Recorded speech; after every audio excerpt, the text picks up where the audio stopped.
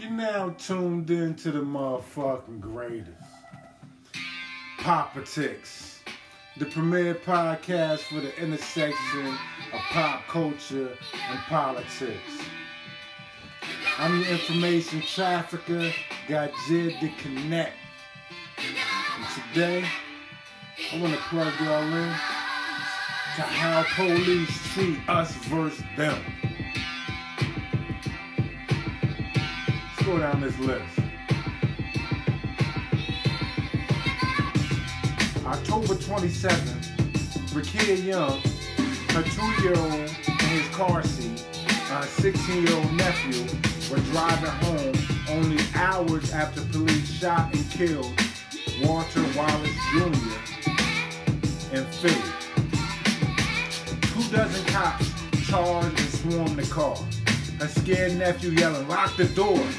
Cops ordered, "Open the fucking door. Get out the fucking car." Right before they bashed the SUV with batons, shattered the back of the windows, yanked open the front doors, and ripped her and her nephew, throwing them to the ground and beating them. She let out a scream, "My son is in the car!" She ended up bleeding in the back of a police van, then handcuffed to a hospital bed, separated from her 2-year-old son. The Fraternal Order of Police used a photo of a female cop holding young son on social media, creating the blatant lie that police had saved the boy after finding him on the street. Now, when we go to Staten Island, the only New York borough that supported Trump, who claim to believe in law and order, they're currently fighting COVID restrictions and guidelines.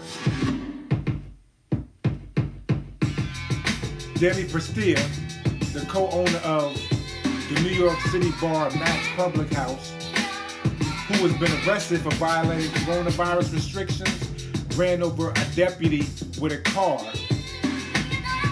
the first Sunday of December. He was apprehended after the incident, and the injured deputy was taken to a hospital with fractures. Today is December 8th, and Fox is still portraying him as if he is a folk hero. Fox News, which is labeled Black Lives Matter as terrorists for wanting racial justice reform and protesting, stand behind a man who is ignoring COVID orders and has ran over a police officer because he fits their narrative of being an outlaw in a blue state against a blue state leader.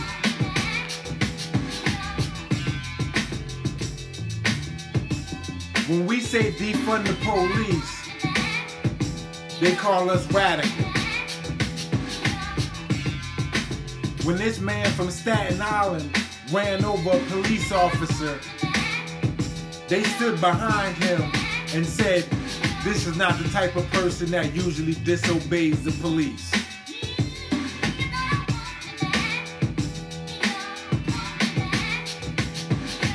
Keep one eye open like CVS. Politics, the premier podcast for the intersection of pop culture and politics. 1.